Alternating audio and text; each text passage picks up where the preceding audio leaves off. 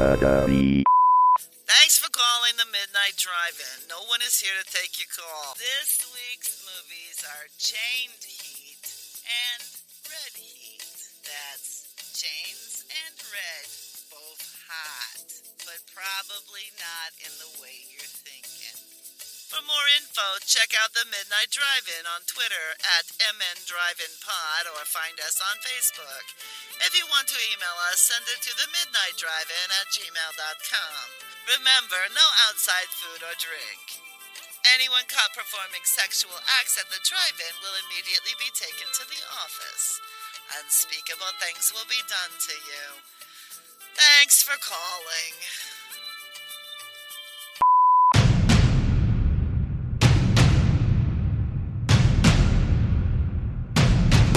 Drive away your worries and cares at this drive-in theater. That's why, to familiarize you with the movie rating symbols which will be used by this theater, we present the following guide for parents and young people. X, no one under 17 admitted. I think you're insinuating that you might not have liked one of the movies that we watched this week. Oh, it's not even where I was going with that. That's true, but it's not where I was going with that. How dare you? Well, let's just get into it. Doug, why don't you tell us about Chained Heat? Oh, fuck.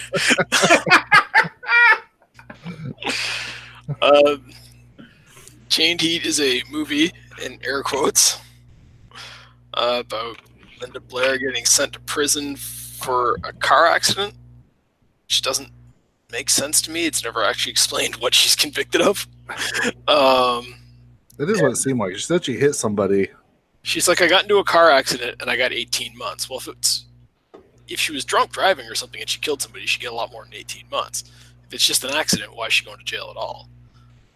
So there's your first problem with the movie. In the first sentence of my plot description. Okay, so the movie already doesn't make any sense.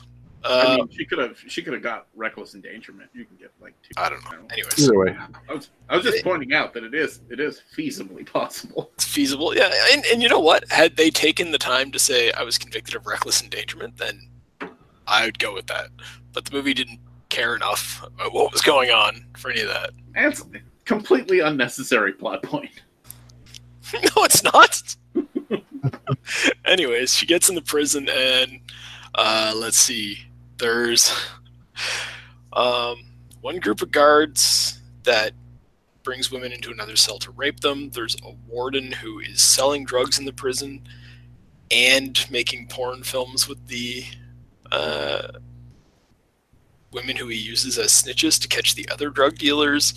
There's gang wars. No. The assistant warden is smuggling drugs in. The warden is attempting to ferret out who is smuggling the drugs in. I believe if you listen closely, at one point in time, the warden, while trying to figure out who is sniffing out the drugs, is like, they're cutting in on my territory, implying that both the warden and the assistant warden are sneaking in drugs.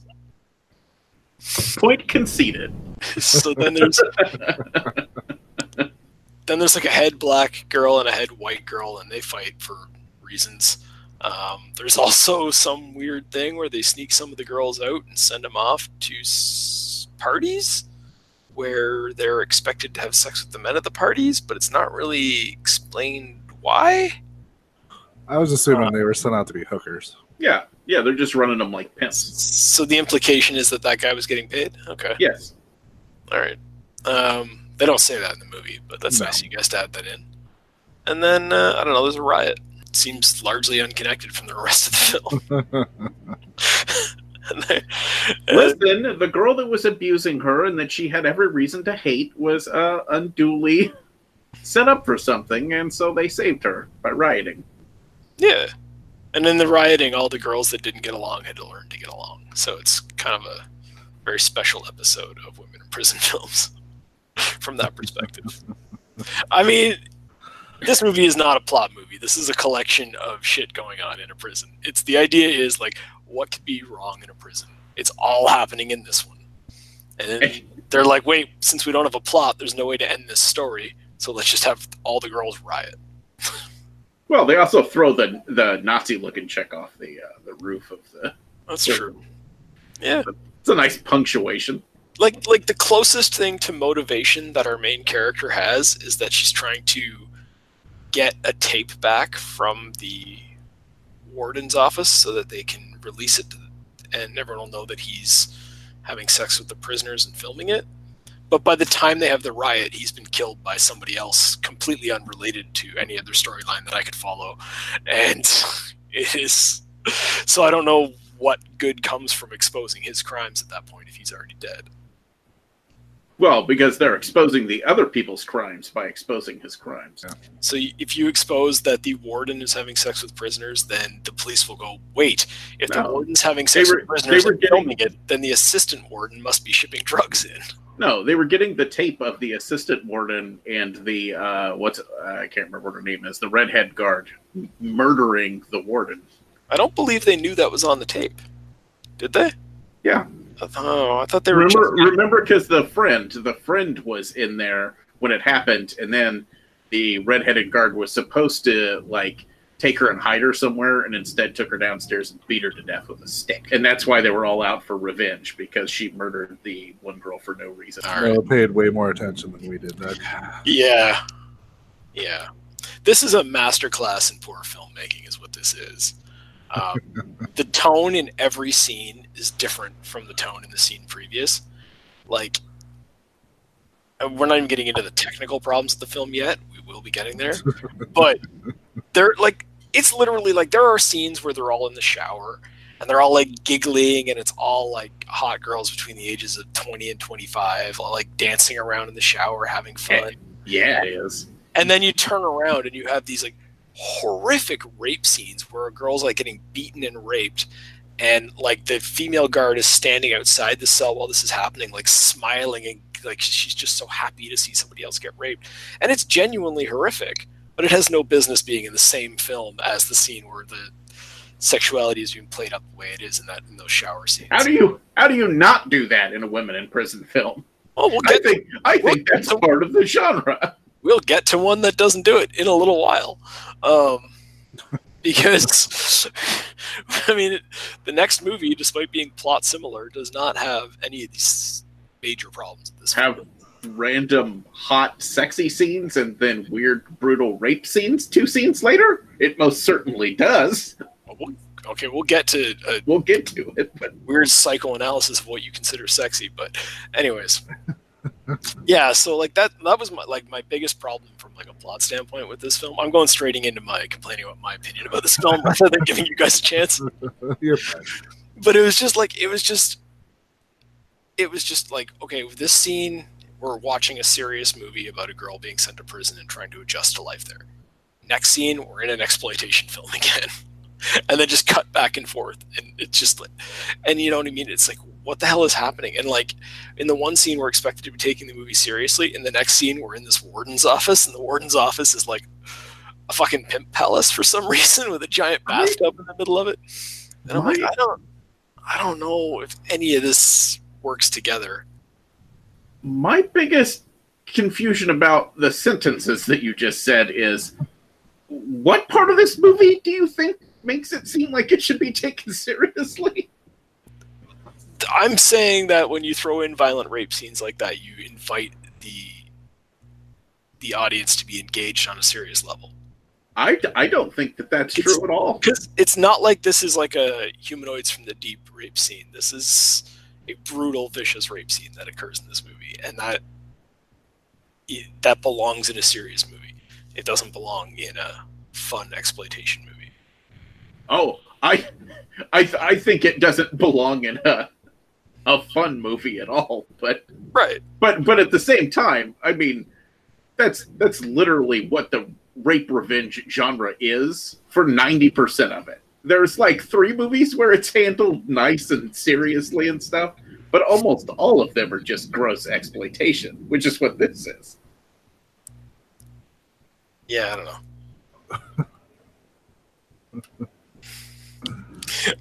To just sit there and say this is a bad movie because this is a good movie because I'm comparing it to these other movies, which you basically called bad movies in your description.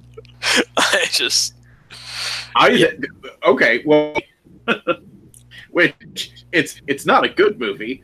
It's a fun's a bad word, but it's an all right movie to watch if you're super into women in prison films, which are amongst the sleaziest of films. They really are. I mean, there aren't a lot of genres that are exploitative than them. Maybe Nazi exploitation, maybe. Yeah. But most of them are women in prison films, technically. And it's entertaining in the way that it's gross and it's fun. Like I said, the fact that you're talking about the warden having his weird James Bond lair is fucking awesome. Because I don't care what anybody says, Dylan. It didn't fucking matter. It's supposed to be the warden's office in the prison.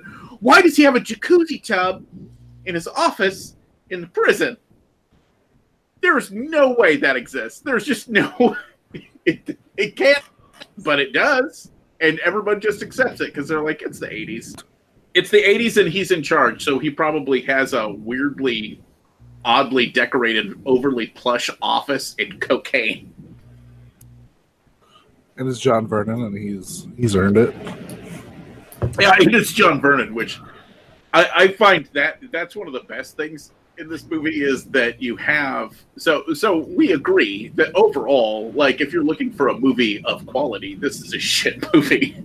Okay. Right?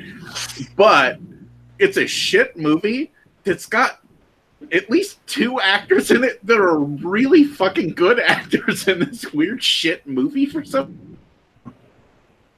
I like Linda Blair and I like Mr. Vernon because he does this cool evil 80s villain voice. I don't dislike Linda Blair, but her performance in this movie isn't very good.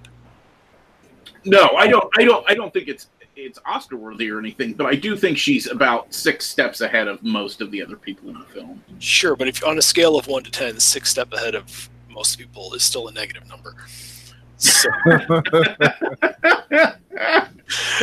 most of the people in this movie, I do not believe you could even say that they're acting. It's simple line delivery. You may as well, like, in the scenes where you can see the boom mic, I think the reason you see it is because they hold the camera high enough to not see the cue cards.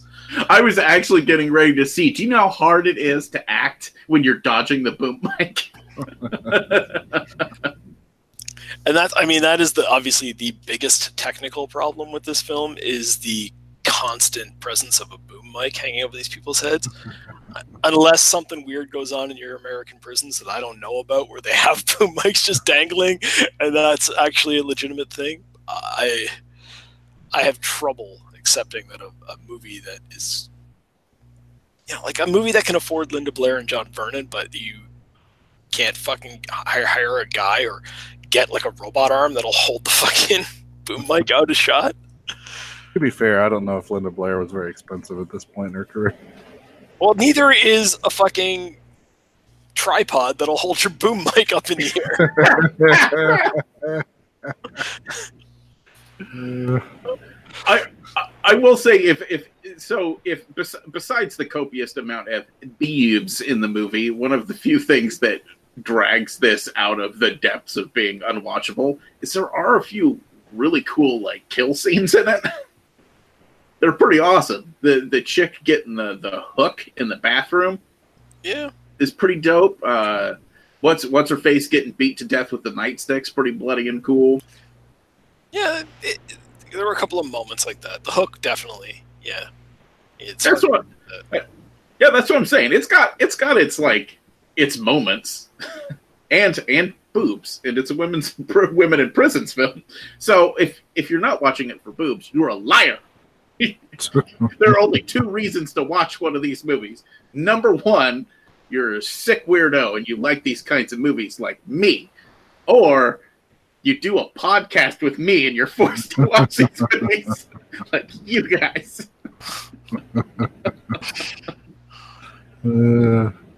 Yeah. No, I mean, the problem with this movie is that you just described like 3 good kill scenes, which, okay, great. That's a minute and a half of an hour and 40 minutes or whatever of film time. And the rest of it is bad. So that's not enough. See, I would disagree with you because I think once again it's got enough stuff going on that it's entertaining. Pretty much everything that happens in the Warden's James Bond palace is interesting to me, mostly because it happens in his weird James Bond palace that's inside of a prison for no reason. Most of the weird prostitute party thing that they go to is pretty interesting. I like seeing guys get kicked in the balls in the movie. So that's I mean, if that's what it takes to make you recommend a movie, I don't know how to contradict that point. Yeah. I'm just saying, you got a guy who's attempting to get all up in her business, and she says no, and he's like, "Fuck you, you're a prostitute," and then her friend kicks him in the balls. It's a good time. And then another dude comes in and punches that chick. Yeah, the best thing is he comes in and first he knocks out the guy. He's like, "Hey, what the fuck are you doing?" And then he's like, "Wait, he was trying to have sex with you. You didn't have sex with him." Yeah, and they hits her. Because it's the 80s. Yeah, I mean, it was the 80s. You can't deny that. Yeah. I'm still having trouble getting past the boom mic issue. All the scenes you just described were indoor scenes, and the indoor scenes are the ones where they had a lot of boom mic trouble. It seems like the boom mic operator had issues with ceilings. Because outdoors, you never saw it, I don't think. I'm going to chalk this up to there were probably actually a couple scenes that Doug might have enjoyed, but he was so distracted by the boom mic. Like the second it dipped into frame, he's just sitting there seething, staring at the top of the TV like, "You motherfuckers." Oh, dude. I was angry about the boom mic. I'm not going to lie to you. When you're watching a movie alone in your basement and there's no one to hit or yell at, and you just have to sit there and let that anger build up inside you. I got to get a fucking punching bag or something for weeks when no one picks the movies. What happens? Are you like, "Lando, come here," and then you just like punch him in the stomach?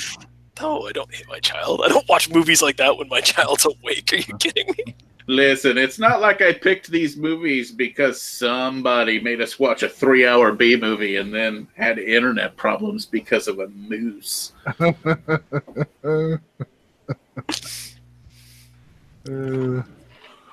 Hashtag vengeance is mine. Anyways. To be fair, you weren't here to stop him, Doug. It's true. Yeah. I do believe those were my exact words. Doug's not here to stop me. But then the story gets even better. Should you tell the story of the first movie you watched? Oh, yeah, because then, well, yeah, we'll be discussing it later, because when we get to what we watch, I watched Caged Heat, because that's what I was told I had to fucking sit through. Do you mean the 1975 Roger Corman produced Filipino women in prisons film? That is a classic, sir. A classic. Written and directed by Jonathan Demme. We'll get to why Jonathan Demme and Roger Corman shouldn't work together later. Anyways, I will sort of land more on Doug's side on this one. I thought this movie was kind of terrible. I was just really bored by it, which is even worse than it just being straight up bad. See, I find that even stranger than Doug's complaints. Of all the things I could say about this movie that are negative, I wouldn't call it boring. Well, and I think where Brian may have gotten bored is the fact that there's no plot thread or character to grab onto at all. So it's literally just a collection of scenes, and eventually, when all the scenes are not connected by something, you stop giving a shit about them. Mm-hmm. I mean, and the boom mic is not a relevant connecting character. It has more scene time than most of the actors, but the boom mic represents the grim specter of death hanging above the girls in the prison. So bad. No, you know what the worst scene in this whole fucking movie was when like I didn't learn any characters' names, but you had the head black girl and the head white girl, and naturally they don't like each other, right? And so they're gonna fight, and they have this big long build up, and they have people throwing them weapons, and then they just didn't even. I can't imagine that they had like a fight choreographer or anybody on set. They just kind of like, you guys wing it, but neither of us know how to fight. that's okay. Here's a chain. See what happens. And it's like, it is, and it goes on for a while. I don't know how long that scene is, but it's probably 3 or 4 minutes of them fighting, and neither of them knows how to fight or can do anything correctly. And there's no attempt to edit around it or anything. It's just, here, fuck you, Doug, watch this. I think that's what the filmmaker was thinking. And I'm just like, this is atrocious. See, you think that that fantastic chain slap fight that they have is anticlimactic. How about toward the end of the movie, whenever Linda Blair is trapped in the bond layer by the red-headed butch guard, and she's like, you can't take me. And then the black chick comes walking in. She's like, yeah, but I can. Get out of here. Like, she runs out of the room, which, once again, the guard makes no attempt to stop her. Doesn't make sense. but lets her go because she's been challenged to a one-on-one fight, and them's the rules. And then just immediately lays the black chick out. Just like literally 2 hits. She's like, down. Like, there's no fight. I would have taken that over a long, drawn-out, nothing happening. The worst part of that fight out in the yard between the black girl and the white girl is when they finally break it up and the guards come out, and I swear I think what happened is that they called cut but forgot to stop filming, and then forgot to edit the scene down to where they called cut, because everybody just stops and wanders off in the same direction. The guy, they're all just wandering, but they're walking alongside each other. They were just trying to kill each other. The guards said we have to stop now. All right, well, I'll go this way, I guess. What the fuck is happening in this movie? How did nobody catch that and just go, even if it's just an honest mistake, 2 or 3 frames of film cut off that, and they just stop fighting as opposed to wandering off together. They may as well have been holding fucking hands at the end. I want them to make a special edition of this and release it on Blu-ray with an entire commentary track of just Doug being angry about everything that's happening in the movie. I would listen to that. I wouldn't. It's all, there's the boom, Mike. There it fucking is. Right there. Seriously, this is a movie. I actually legitimately feel bad for John Vernon in this movie because he is doing a good job. He's the only good actor in the movie. And there's a fucking boom mic in the shots with him. Can you imagine what it was like? Because he had to know it was there when he was filming. But he must have assumed they were not going to film it. And then he sees the movie at the end and he's like, but I was trying so hard. And no one told me they were going to show the boom mic or I wouldn't have bothered to put any effort into this. It's so weird that really what I would assume happened at the end of that movie is John Vernon went, get me my fucking paycheck. Paid again, and just wandered off. Well, I would guess that that's what happened. I don't think anybody was in this movie because they were making a piece of art. He's like, my 3 days that you could afford to put me in this movie are up, and now I have to get to the next 80s movie where I play a villain. I assume he was just filming on the next set the next day, and he just walked over, filmed something else, just going down the lot until they have time to restage the first set. So that's 2 negative reviews, 1 positive review. I don't think negative quite describes how I feel about this movie. I would actually tentatively say my review of this movie is not positive. It is very contingent. If you like women in prison films, it's probably worth a watch. I don't think you should call this a film. That's misleading. Now, Noah, have you ever seen Chain Heat 2? I have not, but I know there is a third one that is set in the future. What? Oh, yeah. Yeah, there's a third one that's like them on a mining asteroid. And the one that Doug watched, Caged Heat. So Caged Heat 2, they filmed in 1995. And then there's Caged Heat 3000, which also takes place in the future on an asteroid mining prison colony. You're telling me there's a subgenre of women in prison films that is future set? There is. Well, we're not doing those movies. Yes, we are. No. Is it Chained Heat 2001 Slave Lovers? The third one is Caged. It's Caged Heat 3000. Is that future one? Uh-huh. And then, see, I was thinking Chained Heat 2 Slave Lovers, but I could be wrong. Maybe that's the third one. No, it says Chained Heat 2001, Slave Lovers. There you go. Also goes by the name Bound Heat, Chained Rage. Oh, nope, I think that's the wrong one. The problem is this went into one of those weird things where people were making sequels to it that weren't sequels to it. Oh, here we go. Chained Heat 3, Dark Confessions. But this is not a future one. It looks like another regular prison. Yeah, you still got the wrong one. This says Chained Heat 3.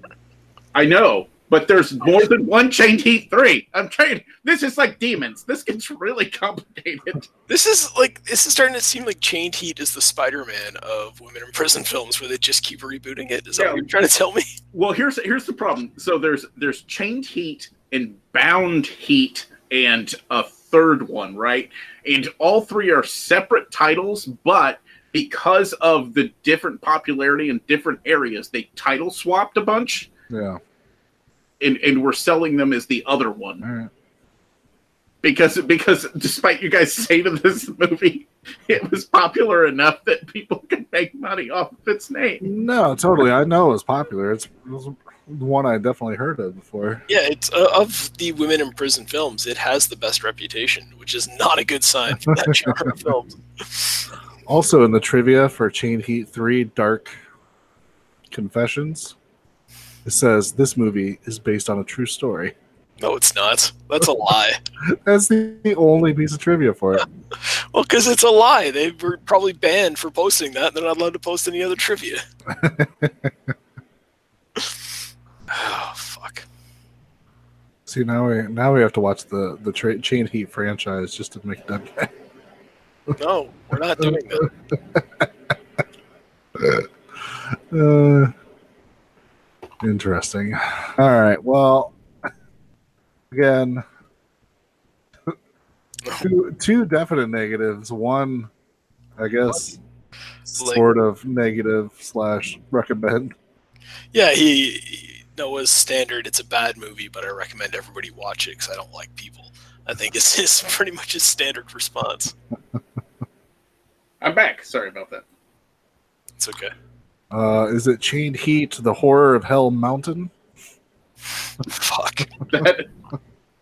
That sounds like a possibility. Give me 1 second. I can find it real quick.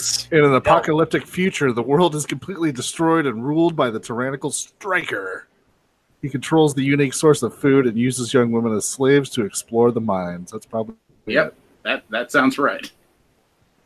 Let's not use the phrase "that sounds right." That sounds like the movie I was referencing earlier, but no, not right. That sounds horrible.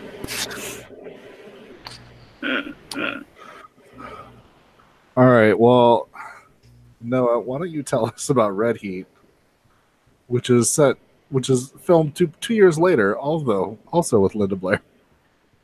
So, Red Heat, also a women in prison film, also starring Linda Blair. This one, if you read the description, these sound like they're basically the same movie. Although, this one takes place in East Germany, right? Is that where they're at? One of the Germanys, because, hey, it's time for a history lesson, all you young people listening. There used to be two Germanys. Yeah, they had a wall between them. And then the world decided that having giant walls separating countries was bad and tore it down. And we all moved on happily, and it never got brought up again.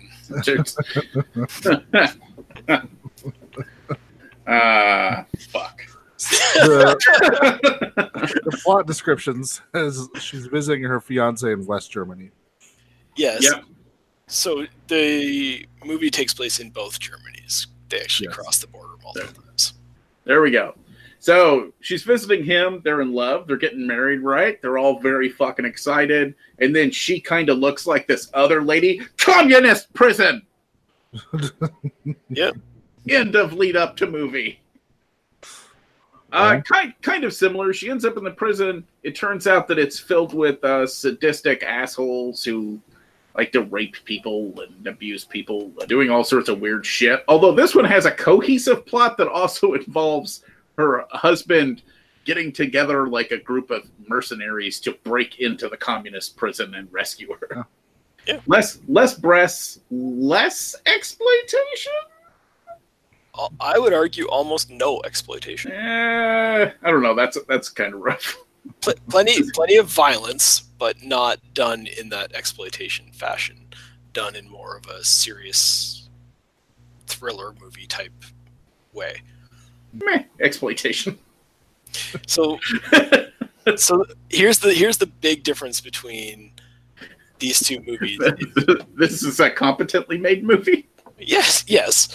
But the reason I say that they're tonally so different is you have to compare and contrast the shower scenes. Because, like, in the first movie, the entire prison population was all women between the ages of, like, 20 and 25. They were all, like, in good shape and attractive and surprisingly well kept for prisoners. This movie actually has, like, a lot of ugly people naked on screen. That is not a, like, yes, there are... Burn! There are no, but it's not. It's a compliment to the film. It's a compliment to the film that A, East German women did not have a reputation for being hot, so it makes sense that there would be some uggos, and B, like, burn. But B, more importantly, like, there are women of different ages, there are women of different body types. There are, like, if you go into a prison, it's not going to be a shit ton of attractive people. It's going to be people of all different. You know, I think 20 or 30 movies I've watched have said something different. So I think that's how you know which one of these is trying to at least be a serious movie and which one of these is trying to be a porno that you don't have to call porno. That's the the difference between these two movies. See, I would argue that one is a porno by nature, and I think the other one is a movie attempting to convince you it's not a porno. No, I disagree. I think Red Heat is, at least its goal, we'll get into a discussion of what works about the movie and what doesn't, but at least its goal is to be an action thriller about this girl thrown into this horrific situation, trying to get by, trying to survive, and then it's intercut with the B plot of her boyfriend trying to find her. And eventually, of course, those stories come together towards the end. I can't say on my side of the argument, one of the reasons I would argue I have proof that it's a porno is that my copy of it was released by a porno company. Okay, but... Mr. Skin is not a porno company.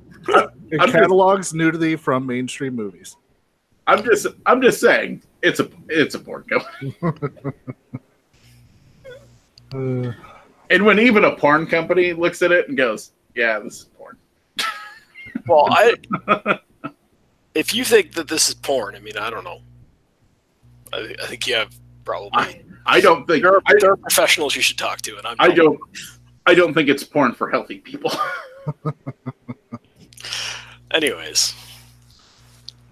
What did you guys think of the movie? Did you think it was a well-made movie? It's fun. Again, with Noah's idea of fun. What? They're breaking out of a prison with machine guns. Yeah, but there's lots of rape with cleaning utensils. You just have to look past the rape. We all lived through the 80s. We know how to do that. The weird thing is, I've actually seen this movie before, but could not for the life of me remember the name of it. And I was like 11 when I saw it.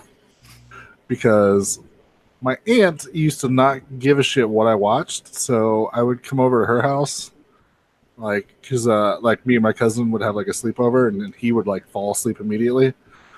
And she would just let me watch whatever the fuck I wanted. Like, she would even make fun of me for watching movies like this the next morning. She's like, "Yeah, I heard you watching one of those titty movies." So I saw this when I was like 11. Could not remember the name of it. And it's one of those movies that I'm like, I wonder what movie that was. And now I finally have an answer. And my guess is 11-year-old you did not remember all of the rape scenes. You would be wrong, because I remember Barbara, the nice prisoner, gets beat up by the gang of girls and then has a scrub stick inserted in not nice places. Yeah. I'll tell you what, if you're in a movie, you do not want to be named Barbara. Oh, no. It doesn't work out well for anyone. Is there a single Barbara that everything works out all right for? Would Barbarella count? Maybe. I don't think it's fair to throw a question like that at us and expect us to know the name of every character from every film who turned out okay. I'm just saying, whenever I go through a list of Barbaras in movies in my head, it's bad. It's bad on all accounts. So rewatching it, I was actually surprised at how much I still, quote unquote, enjoyed this movie. It has a decent enough plot. Unlike the last movie, there's somewhat of an explanation of, well, she kind of looks like this other girl, and she also saw us kidnapping the other girl, so we're just going to throw her in this prison and hope that everybody forgets about her. It was the 80s, and the whole communism bad thing was kind of a good enough explanation. They were evil. They were evil commies, and they kidnapped her and put her in an East German prison. And given the era that this came out in, we all would have believed that story if somebody told us it. Like we saw in the news, like American girl kidnapped by East Germany and locked in prison for no reason. We'd have gone, yeah, that makes sense. Yeah, I did like that when they basically forced her to confess, and then used her confession as the only evidence against her to lock her up. So they had this like illusion of being like a real court, and I thought like that seems like something that would happen in the real world. If you confess, we'll let you go home. So if I sign this, I can go home? Yes, sign it and go home. Okay, I signed it. To prison! You have confessed. Well, if you watched To Making a Murderer, I mean, that kind of is what happened to that Brandon Dassey kid. Yeah. True. It happens more often than I think people like to think in our society. Yeah. Yeah, it's like if you just admit to it, well, yeah, we'll send you home. Oh, okay, then yeah, this totally happened. All right. Well, you're going to jail. But what about WrestleMania? Yeah, so I still enjoyed it. I still thought it was decent. Interesting thing, looking on IMDb, it said this movie is an hour 44 minutes. But the copy that I downloaded was only like an hour and 28 minutes. I think the hour 44 minute running time is actually the 1988 Red Heat. Oh, you think so? And I think that it confuses people quite a bit. It messed it up on IMDb? Yeah. Because several places I looked would indicate that it was Red Heat 1985, but when you click on the link, it would be Red Heat 1988, which is a whole different movie. James Belushi doesn't rip anybody. Schwarzenegger, well, we can't be sure. Have you ever watched the opening scene of that movie? No. I've never seen the movie, actually. Oh, it opens in a Russian bathhouse with Schwarzenegger and a bunch of other naked dudes fighting it out. Oh. It's pretty upsetting. You know what the funny thing is you get these two movies confused, and it starts off in a bathhouse, and you're like, oh yeah, getting right. And then, no! That's funny. We should get to that movie. It's actually fun, I think. At the very least, I'm just happy that I can cross off another one of those. I remember this movie, but I don't know what it's called, and I can cross that off my list.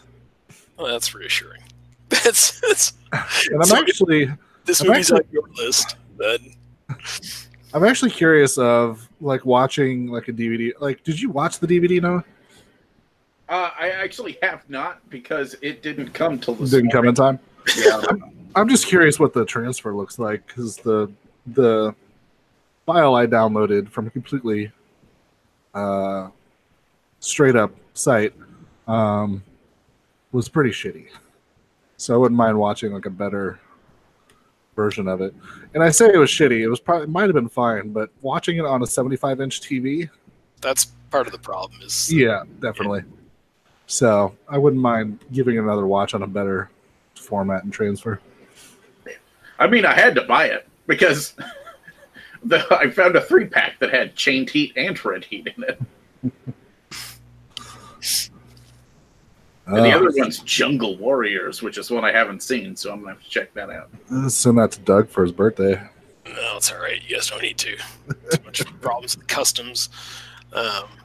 What did you think, Noah? I don't know. I like it. I feel like it's a better movie, but it's not as fun because it's a little more depressing. Yeah, I think this movie plays up the darkness of a woman being thrown into it a little more, right? Like there's nothing fun about watching what goes on with the women in this prison, which, I mean, probably it's not fun to be locked in an East German prison. I don't know. I've never tried it, and I also liked the angle of the Western authorities. Basically, this guy's like, my girlfriend went missing, and I have reason to believe she was kidnapped by East Germans.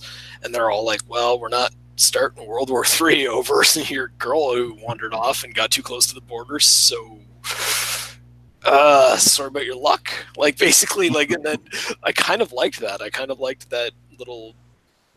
I don't know if it's meant to be a dig at like, oh, your governments don't really care about you, or if it's meant to be a sorry, but you get too close and you make the wrong mistake. And guess what? You're probably not worth it. You can't have the U.S. military invading East Germany because one girl's over there who's largely irrelevant to the planet. So I thought that was interesting that they took the time to bring that up. I liked that because the boyfriend or fiance or whatever was a military guy, that he had connections and was able to put together this rescue mission was interesting.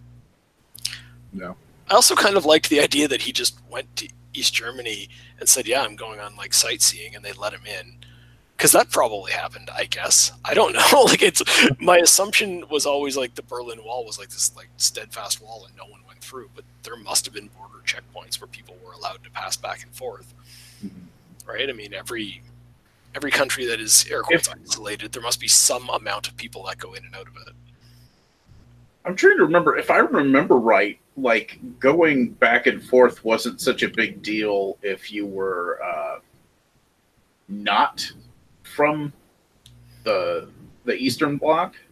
It was more about not being allowed to leave than not being allowed to it was more about not being allowed to leave than... Okay. I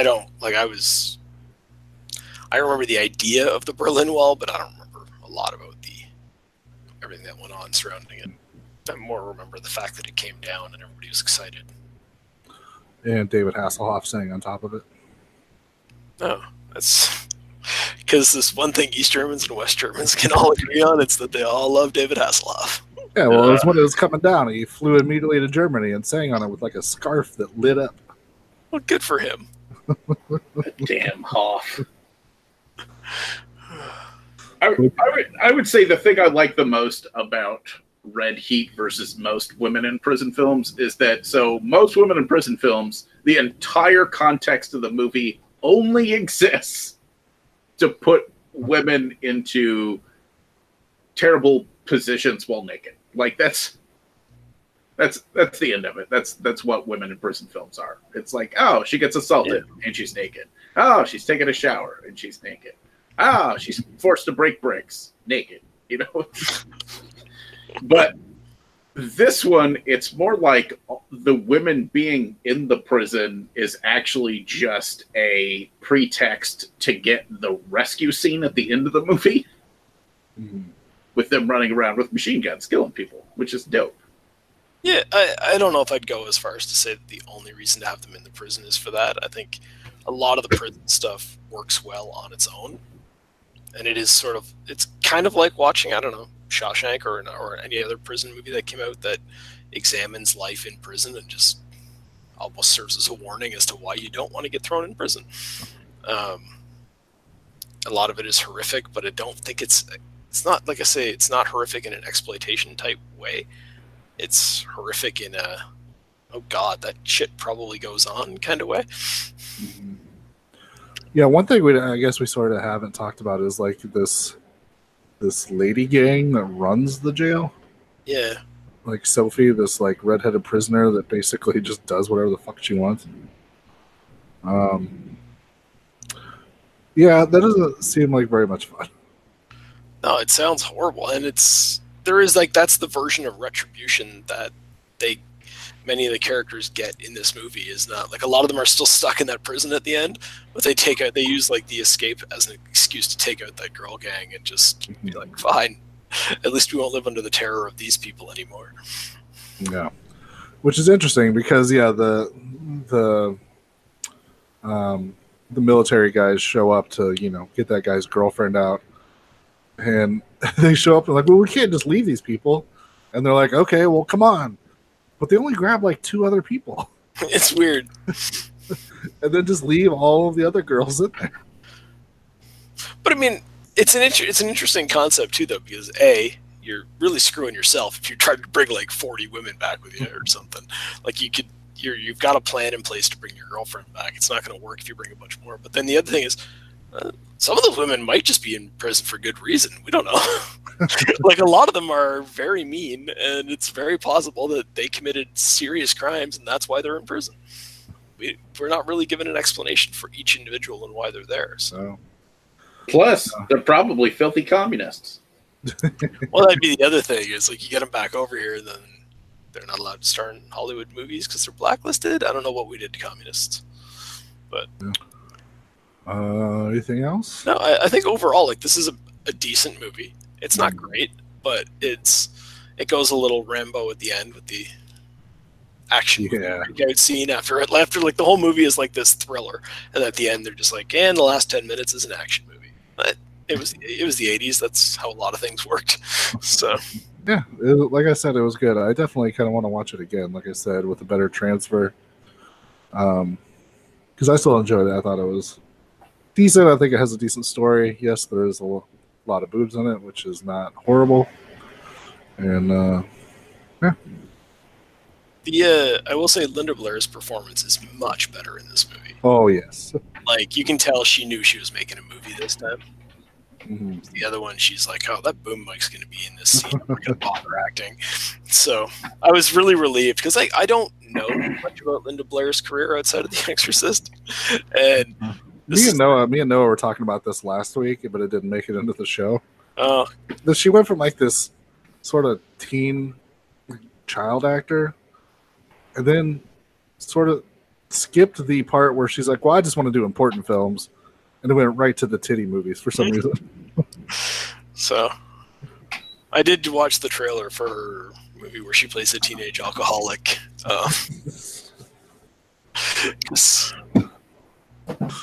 Yeah, but from what I read of the trivia for Chained Heat, apparently they were rewriting it as they were shooting it, and she claims the movie was not even remotely close to the movie that she signed on to actually do.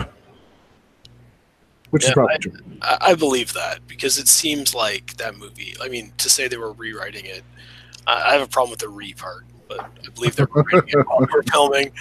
And I can understand how they maybe got her in the movie, and then we're like, yeah, but that's going to get us an audience. But now we still need to be able to hold on to them. So let's just exploitation this thing up. Mm-hmm. Yeah. Oh shit! I knew I recognized her.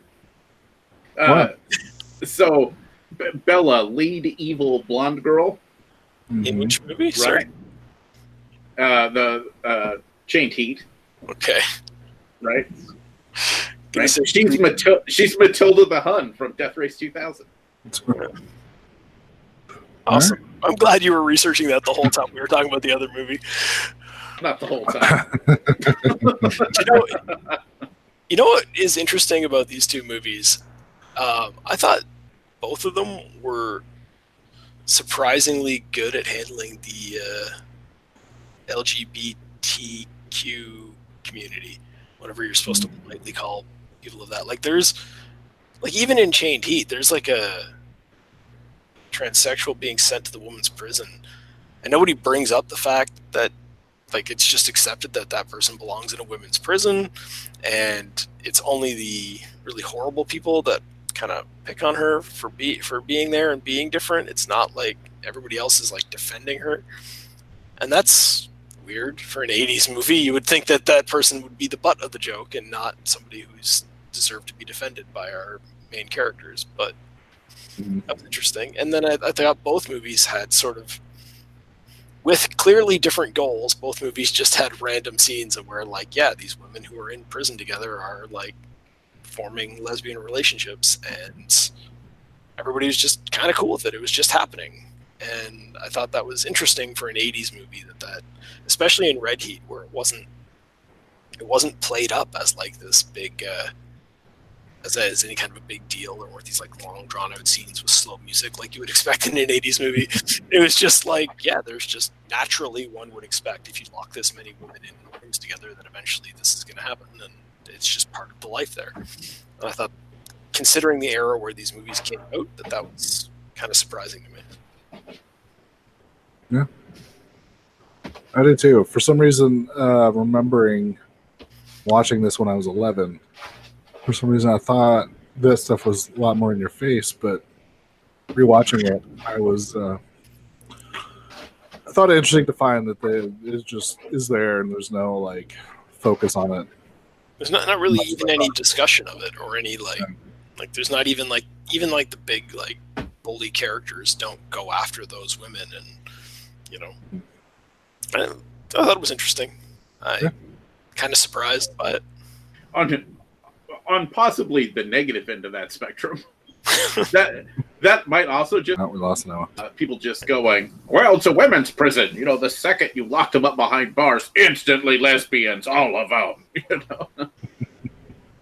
I mean, I can see why you would think that, except that it is only select few individuals within each film. So, which, I mean, I assume that means in Red Heat that they were just trying to portray an honest view of how it would be in the real world, and in Chained Heat, that's how many actresses they had the extra $50 to give. So, thanks for calling the Midnight Drive-In. No one is here to take your call. For more info, check out the Midnight Drive-In on Twitter at MNDriveInPod, or find us on Facebook. If you want to email us, send it to themidnightdrivein@gmail.com. Remember, no outside food and drink. Anyone caught performing sexual acts at the drive-in will immediately be taken to the office. Unspeakable things will be done to you. Thanks for calling. All right, before we get into what we watched, did anybody check out the new Spider-Man trailer? Of course. Are we excited? I'm super excited. What do you think, Noah? I'm a little worried that Hydra Man isn't real. Well, I don't think he is either. I think that's what I'm hearing. So I don't know if I should.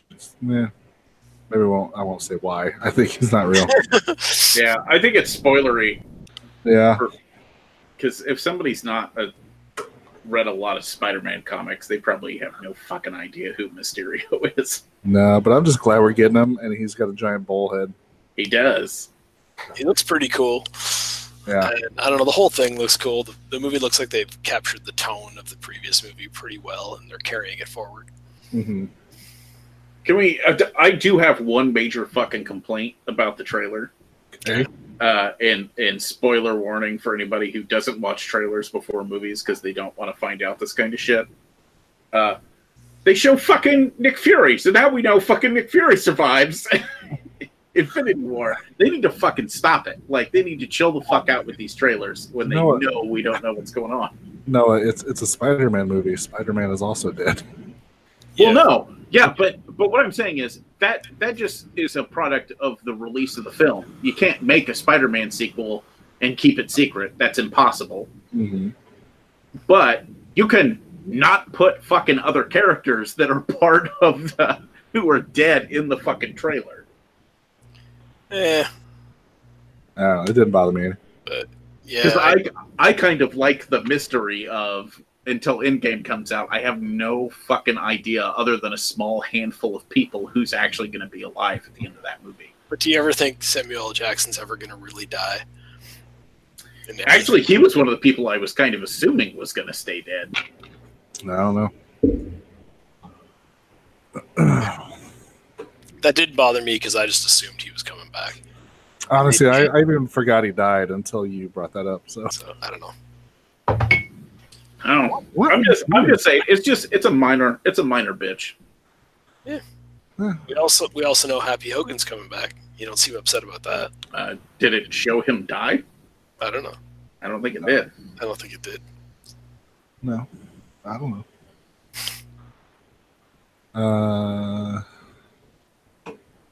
Yeah, I don't know. It looked awesome. I can't wait. Yeah, it's gonna be dope. Did anybody watch the new John Wick trailer? Nope. No, not yet. Oh. Well, it looks awesome, and I can't wait to see it. I mean, I'm going to see John Wick 3. It doesn't matter. But I do want to watch the trailer. It's just I only found out about it right before we started recording.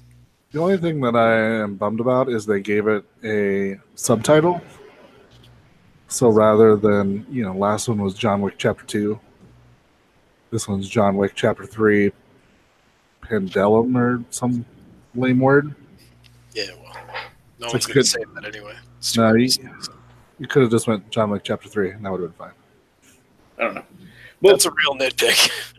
I'm gonna see it when it comes out, but I'm actually probably not as excited about it as everybody else. Why? Because unlike most people, I think there was a steep drop off in that second movie. The first one is so fucking good. Like, every second of that movie's real good.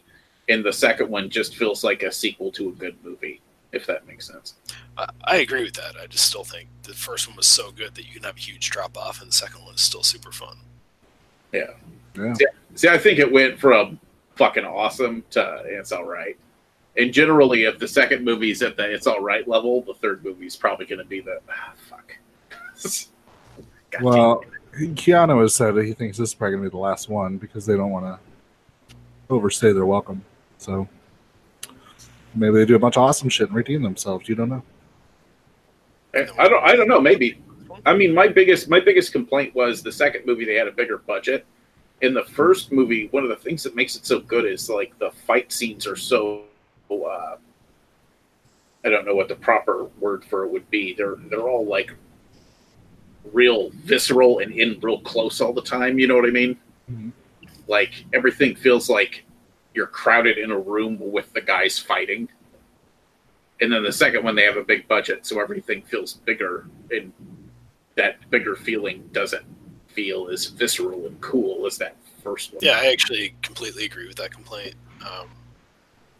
But again, I guess I'm just higher overall on you than on the second one than you are. But I think the general complaint that it didn't feel as you didn't feel the impact of the fight as much because they had the budget to do it bigger and on a bigger scale they did, and it never has that personal impact when it's that big. Yeah. Yep. Yeah, Noah. It's weird when Noah and I agree. No, I agree. It's super weird. Like, oh, look at that. It's fucking weird in here right now. It's a weird energy. All right. Well, Noah, why don't you tell us some of the other stuff you watched this week? So I watched a couple things. So I watched Solo because it's out on Netflix, and I've been putting it off. And it is exactly what I was thinking it was going to be, which is why I hadn't watched it up till now. It's not very good, and it's okay. I thought it was fine. It feels like a Han Solo movie written as fan fiction by somebody who's really into the minutiae of Star Wars, but doesn't actually fucking get Star Wars. Yeah, that's not just what it feels like. That's exactly what it is. Yeah. So, there was a few good action sequences. I liked some of the subplots, but none of them were particularly well explored. There's a few fun scenes doesn't make a good Star Wars movie, and that's what that movie had going for, was just a few fun scenes. Yeah, and I feel like they just don't get the characters in the original Star Wars movies aren't like super complex characters. They just have like their things that make them, if that makes sense. You know, Luke Skywalker is kind of a whiny little bitch. And, you know, Han Solo is the rogue with a heart of gold, and, you know, that kind of stuff. And I feel like in the newer movies, maybe with the exception of like Rogue One, instead of them being these characters who kind of are like well built and have like a backstory that you can feel more than it's explained, if that makes sense. That they're just a fucking agenda in a skin suit. Like they're a cartoon character instead of the character that they are, if that makes sense. They're a caricature of a character that you haven't even been introduced to yet, which is fucking silly. Yeah, I mean, I can kind of see that. Yeah, like the droid L7 or whatever her name is, that's, you know, oh, the machines will uprise, and it's nonstop that the whole fucking movie. You're like, I get it. The droid wants to free the other fucking droids. Chill the fuck out. Like, but see, that's one of the subplots that I think I would have liked had they explored it more, rather than just having her whine about it the whole time. Like, if she had just, like, if they had made that into more of a story, rather than just having her bitch, and then at the end she kind of like flips a few switches and rises up a few little droids, it could have been an interesting, because that is something the internet likes to talk about, is, well, if the droids are sentient, why are they calling them people? Like, that's fucking weird, right? So why don't we have that discussion? I think what I'm saying is, I don't think that's a bad plot line. I think that's a bad character. Every fucking line isn't like a deep, enriched exploration of that. Every line is a punchline. Yeah, I agree with that. I enjoyed the punchlines, and I still agree with what you're saying. So yeah, and I think they were going for the C-3PO thing, but like, it's, I don't know, some of the things to bitch about are so complicated because it's inorganic. Like the C-3PO thing was organic. Like, I think the biggest problem feel weird.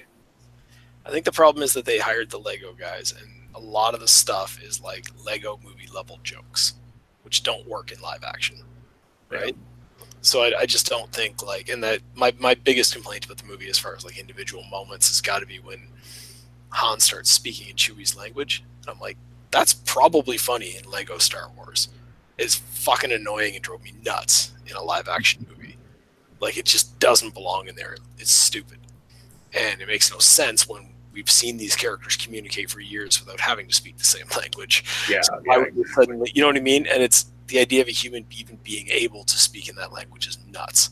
So don't do it but again, in a cartoon movie, that's probably funny. Like, if it was little Lego action figures and their little mouths moving the way they do in those cartoons. Yeah, like, Lego Star Wars, the movie would be fun. Yeah, I'd probably have enjoyed that, and that'd be fine, right? So I think that's the problem. I think they hired the wrong guys to write the script, and it was too far off base before they tried to fix it. They probably just should have scrapped the whole thing. Well, they probably never should have tried to recast like him. A big character like that. They should have just said, fuck it, we're not doing that. But in a world where they're going to do it, they should have gotten somebody that's more attuned to Star Wars to do it. Right. I just don't I don't get it. Probably the best part of the entire movie was Woody Harrelson's character, and he's not the fucking main character. Yeah. He's by far the most interesting. Yeah. And he's definitely the best actor in the movie. Like, I know people are going to start screaming and going, no, Glover's the best actor. Fuck you. He's funny. He's a very talented guy. Woody Harrelson's a better fucking actor than him. I agree with all that. And once again, you get Lando, but you don't get Lando. You get a fucking caricature of what people think Lando is instead of Lando. Yeah. I don't know. Like I said, it was disappointing. I probably should have just never watched it. I don't. Yeah, but it's still a Star Wars movie. You're going to watch it eventually. Yeah, that's the fucking problem, too. That's the biggest thing is, like, when I bought the Blu-ray and I put it on my shelf with all my other Star Wars movies, like, am I ever going to come over to this shelf with all these movies here and pick that one? It might never get watched again. It got watched once when I bought it, and I just don't know if I'll ever go back to it. I honestly completely forgot about most of it, so... Noah's going through plot points. I'm like, that happened in that movie? Woody Harrelson was in that movie? Yeah, I was getting ready to say, it was pretty bad. I was on my phone about 20 minutes into it, like, fucking around with my phone while I was watching it, because I was like, this is fucking shit. I probably should have just turned it off halfway through, but I was like, well, I gotta wait till Lando shows up. So, not good. Not good. It's not complete garbage, but... You don't like that he calls him Han, old buddy, because it pisses him off? Yeah, that's hilarious. No, it wasn't. And they went out of their way to do things like show Chewbacca learning to play holo chess and Chewbacca ripping somebody's arms off, because remember they made a reference to Wookiees ripping people's arms off in another movie, and then they had to fucking explain why they did it in parsecs instead of in time units. You know, remember, because they made a reference to that in another movie. Yeah, let's shut up, internet nerds.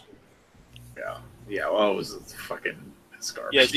Yeah, they should have had that checklist of things that they did. They should have taken about half that checklist off and just made more of a story rather than, like, we didn't need to know why his last name was Solo. We didn't need to know where he got his gun or his fucking pants or anything like that. Right.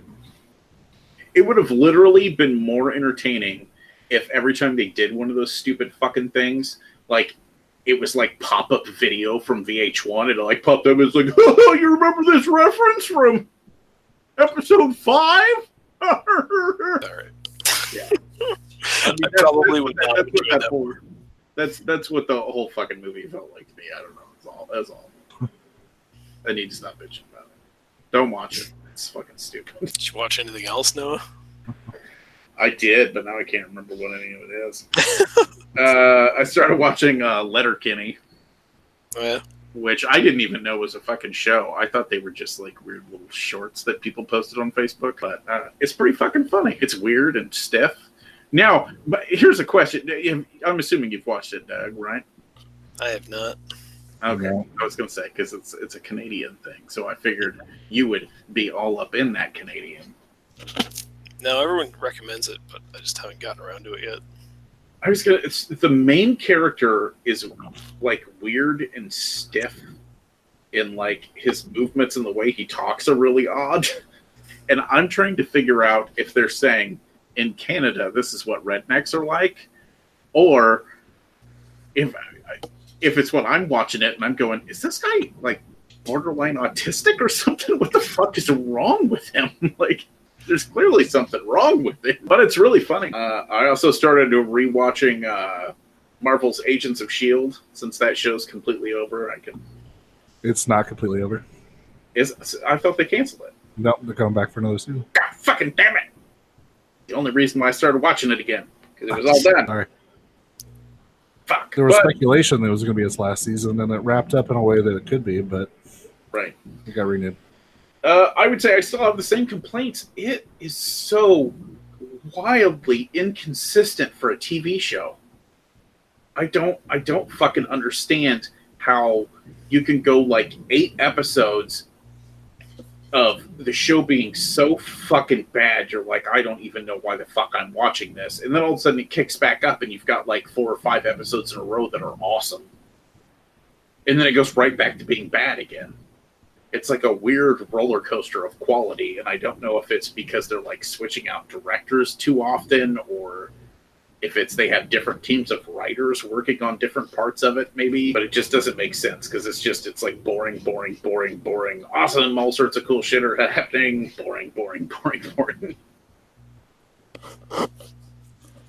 I don't like the fact that I'm nearing the end of, is it season 3 or season 4? I think it's season 3. And fucking Grant Ward's still the bad guy.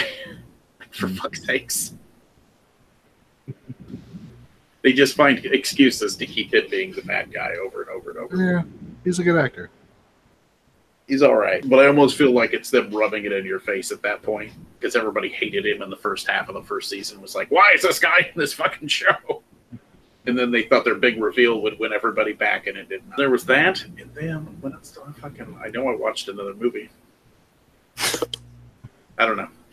Doug, you go, and I'll try to remember. I don't know. Let's see. I watched a couple of Killer Bee movies. Did you guys ever watch any of those? Or Was one of them really long? Yeah, one of them was really long. Because according to IMDb, some asshole took the original cut of that movie and put 40 extra minutes into it for the home video release, which is what we all watched. And I would like to know which 40 minutes got added, because either they took a great movie and ruined it, or they took a shitty movie and tried to save it, and I don't know which one happened.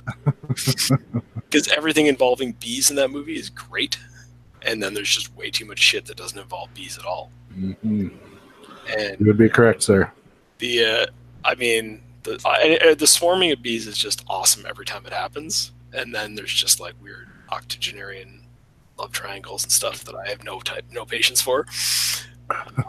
But when the bees went all Anakin Skywalker on that school, I was like pretty happy. So They kill younglings. yeah, I mean, you guys did a surprisingly good job of discussing the movies last week, so we don't need to get too much into it. But that's my basic thoughts on that one. Surprisingly. Yeah, don't get me wrong. I was a little pissed off listening to last week's episode. I'm like, look at these assholes analyzing the films. Like you were like breaking down how do these connect to real life and shit. I'm like, what? Nobody does this when I'm on the show. I have to interject all their dumb shit and try to bring it back to the movies. We don't know what you're talking about, Doug. We see the prisons in Germany. Anyways, yeah, Deadly Bees was not very good either. Mostly because the atmosphere didn't really work. It was doing that typical Wicker Man thing of like there's a small island just off of England where everything's fucked up, which seemed to be like half the British movies that came out in that era. And I was reading the facts on this one, and apparently like it was supposed to be Boris Karloff and Christopher Lee playing the two main beekeeper guys. And I'm like, that if you took the same script and filmed it with those two actors, this is a great movie. That automatically bumps it up at least 50% without even seeing it. Yeah. So I think that really the problem there is just that they missed out on that casting. And how do you replace either of those guys? You just can't. And apparently there's a TV version of the movie where Boris Karloff is in it, where he's like the original book that this was written on, the first time it was adapted was for television with Boris Karloff. And they're like, oh, well, if he's willing to do this, we'll do a feature version of it. And then he's like, yeah, I'm not doing it again, though. Damn it, Boris. Anyways, that's those movies. There's no reason to get back into them, I don't think. Unfortunately, I wasn't here to record the whole episode, so you guys actually had to talk. Kind of neat. So what else have I been watching? I went on a bit of a serial killer kick. Yeah? So How many people did you murder, Doug? Dude, you give me too much time without internet, you know what's going to happen. So what's your serial killer thing? Anyways. Bonds, or do you chop them up and leave them in weird places? I'm getting to it. I was actually referencing the fact that I watched some serial killer movies. Oh. First one was The House That Jack Built, which is the new Lars von Trier movie that people have been talking about quite a bit. It's a weird movie. It's like Matt Dillon plays the serial killer, which is a little weird because I guess they just couldn't get Kevin Dillon, so they had to settle for Matt. And he does a really good job in the role, but it's just so not the guy you would expect to be a serial killer.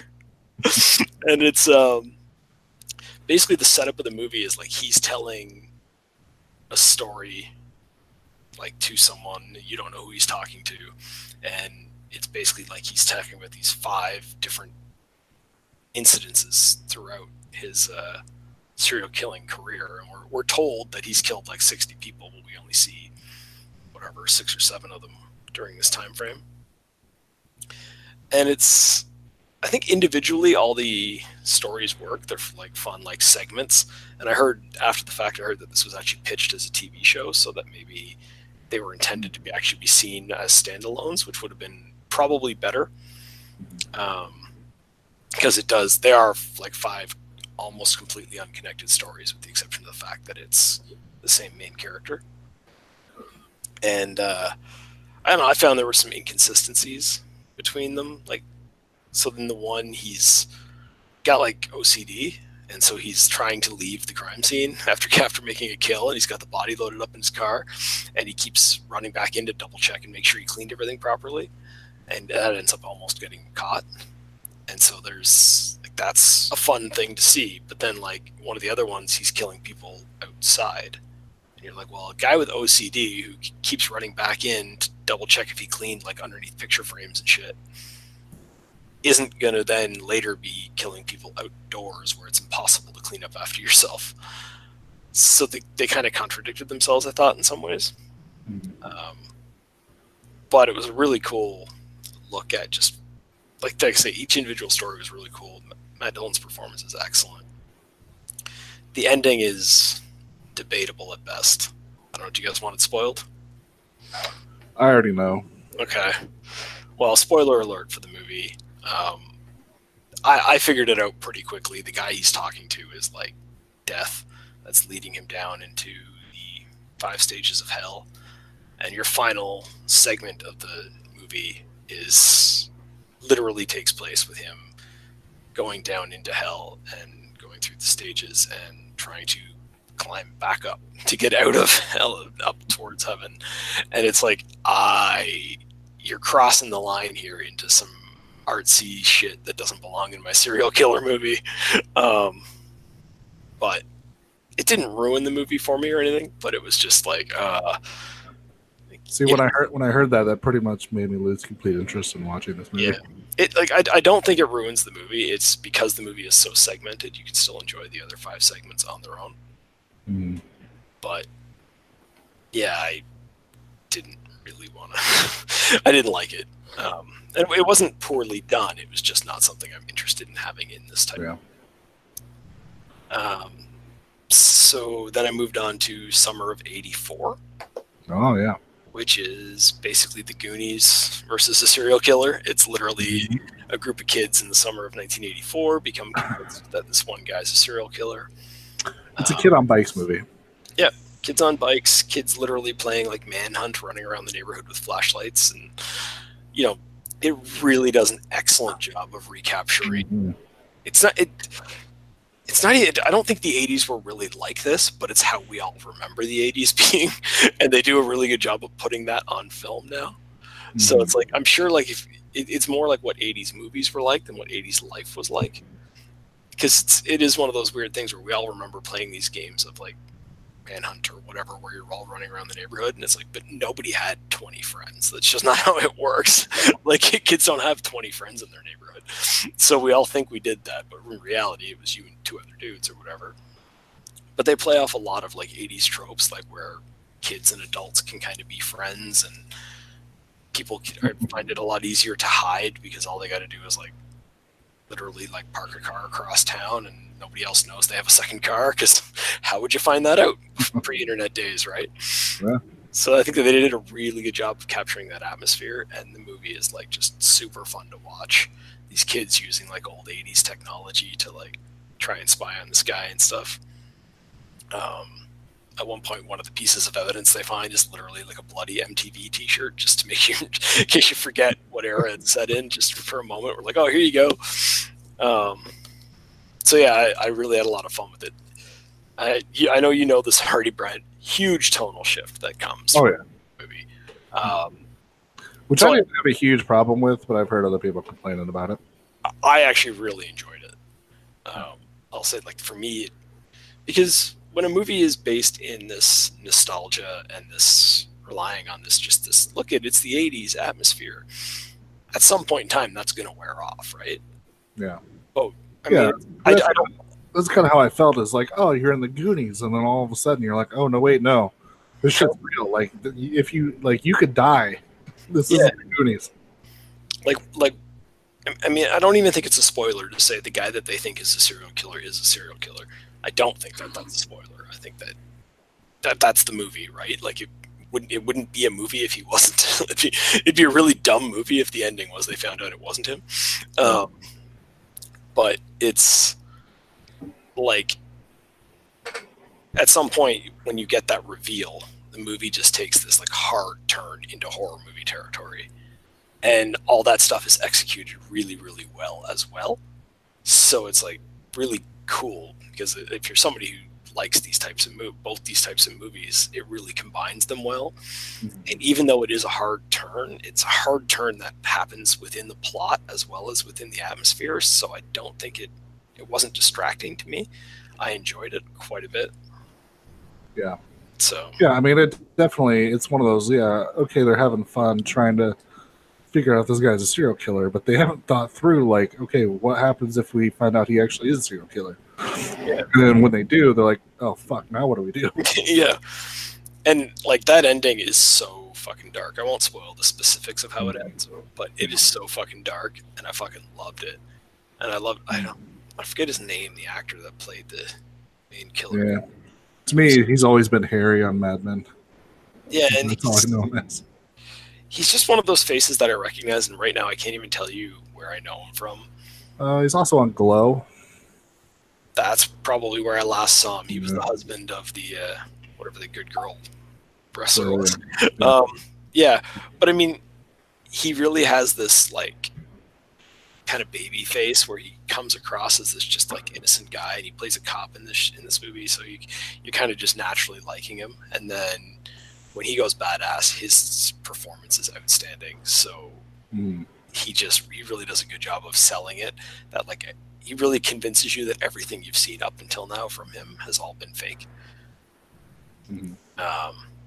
Yeah, some of the reveals are amazing, which I won't get into because they're fun. Yeah, I don't want to get into the real specifics because I highly recommend people watch this movie. Yeah. If you're a fan of horror movies and you're a fan of like old Goonies movies, most people who are listening to this probably like both those things, right? I think this is a huge recommend. Super fun to watch, and then really works on a dark level at the end. So yeah. I rented it, enjoyed it, and then saw that it was on sale on Vudu and bought it. Because I'm like, I will definitely need to watch this again. I even liked you know what I really liked in this movie was just the ridiculous subplot about like his old babysitter that lives across the street. Now she's kind of living with him because she's going through like her own like family divorce shit, which is again like it's an 80s movie. There has to be a family getting divorced because that was for some reason a major plot in every 80s thing. And it's like, okay, so they're just like, she's doing this thing where, I mean, she's obviously just trying to get attention from the kid next door or whatever, and then she ends up becoming a character that's following along in their little journey. And I thought that was like, because that seems to be a trope from the 80s too, where for some reason the older brother and his friends all have to join in with the Goonies that wouldn't have considered themselves part of the group at the beginning. So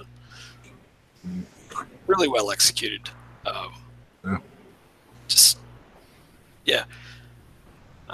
So then after that, I'm like, wow, movies where kids think that guy's a serial killer and they have to investigate are good. I'm going to watch The Clove Hitch Killer, which is the exact same plot. Except in The Clove Hitch Killer, it's just one kid and he thinks his dad is a serial killer. Nice. I've heard it's pretty decent, but I haven't. It is really, really good as well. It is like, it's Dylan McDermott plays the father, and he's just this like corny fucking like church going, you know, come home and have a soda after work kind of dad. And he's always telling dad jokes and everything, and he's the leader of the scout group and all that. And all of a sudden the kid becomes convinced that that's his that his dad's the serial killer that's been terrorizing their town. And a big part of this movie is about them trying to figure out whether he is or not. And it's really, really well executed as well. The performances are great all around. There's basically, I'd say, like three main characters. There's the dad, the son, who are the two main characters, and then the son has this like partner in crime, love interest type character who joins in, that she's like kind of an expert on the serial killer thing, and she's like the weird goth chick that nobody wants to talk to in this town because they all like, it's a hyper religious Kentucky town, so they all think she's like evil for studying the serial killer and stuff. And then she ends up getting involved because she has more knowledge on the subject than anybody else, and it's all really, really well done as well. There's one point where there's like, I predicted a plot twist, and then I'm like, the plot twist starts to happen, and I'm like, awesome, I was right. I'm like, too bad, because it's like, you know, not as much fun when you know it's coming as it would have been if I hadn't seen this coming. But then they're like, a few minutes later you realize that the plot twist was a fake out, and you're like, God damn it, like they tricked me into thinking that was coming just so that it could happen, just so I could think I'm smart, just so that they could pull the rug out from under me. And I'm like, good on you, that's like clever filmmaking, and I have to believe that was intentional. So I mean, if you liked Summer of '84, I'd highly recommend you watch The Cloverfield Killer. Let's put it on my list. It's like really excellent. It's got even the stuff like where they're investigating and she's starting to think these things about his dad. It's really well done, the way like the stuff he finds and how he finds it, and the fact that like it's set in this like hyper religious small Kentucky town really plays into how everything plays out. Like, because it's set in modern day, but like when the kid wants to do research online, the only computer in the house is like computer in their room, for fear that they will look at something that is unbecoming of a person of their stature.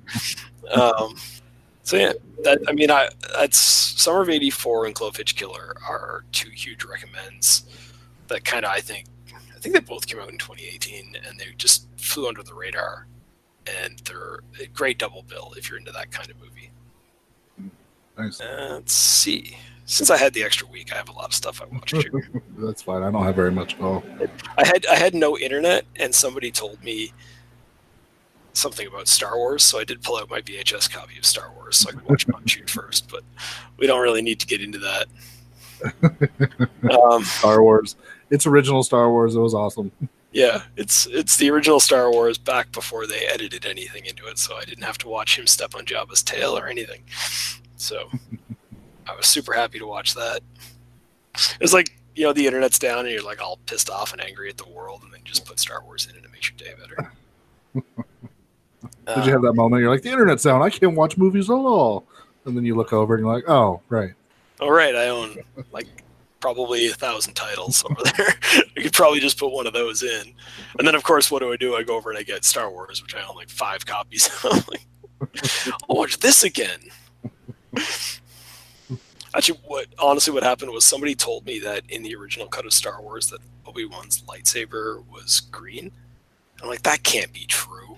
So then I'm like, well, I have a copy of the original. Like, it's literally where it doesn't even say Episode 4 on the box art because they hadn't updated the box art yet.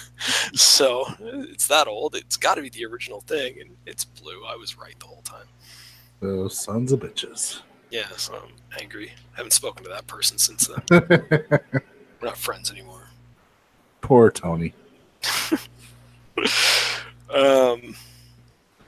I'm actually looking at my own Instagram account now to find out what else I watched.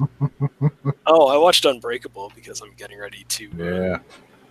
I'm going to try to watch Unbreakable and Split before I go see Glass. Mm-hmm. Yeah, it's supposed to snow like a motherfucker here this weekend, so I'm probably not going to get a chance to see it. Yeah. So I think our plan is to watch Unbreakable and Split this weekend to get ready for it. So, yeah. I mean, Unbreakable holds up really, really well if you're a fan of it. I don't know. There's no point in giving plot descriptions of it or anything, but yeah, it's fantastic, and it's like, oh yeah, right. Bruce Willis can really act when he wants to. I hope he acts in the new one because he's so hit or miss. Yeah, for some reason it seems like he only does it for like directors he respects, which was not Kevin Smith. No, but for some reason it's not most of the directors he works with lately. Yeah, so we'll see. Maybe M. Night was able to talk him up. I hope so. I like to think that if he's coming back for a role like this, that he means he respected it. And he worked with M. Night twice before, so it's not like he worked with him once and then refused to after that. He certainly, I don't think Unbreakable is not a movie he made for the money. At the time, he was too big of a star to have to do something like this. So he must have found that it's something somewhat interesting. So I'm really looking forward to that. Plus, it's always worth noting that if it weren't for Unbreakable, there would be no Marvel Cinematic Universe, because this is where they got the idea of having Sam Jackson go around and recruit superheroes. So if they hadn't seen this movie, they never would have had that idea. And the MCU wouldn't exist. So keep that in mind.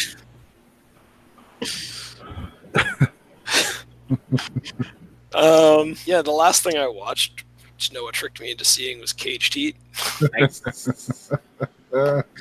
Which is the Jonathan Demme Women in Prison film.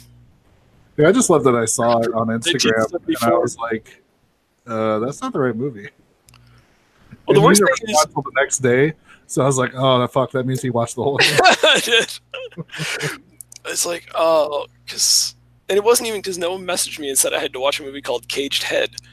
And I'm like, what the fuck does that mean? So I started Googling that term and like trying not to hit images.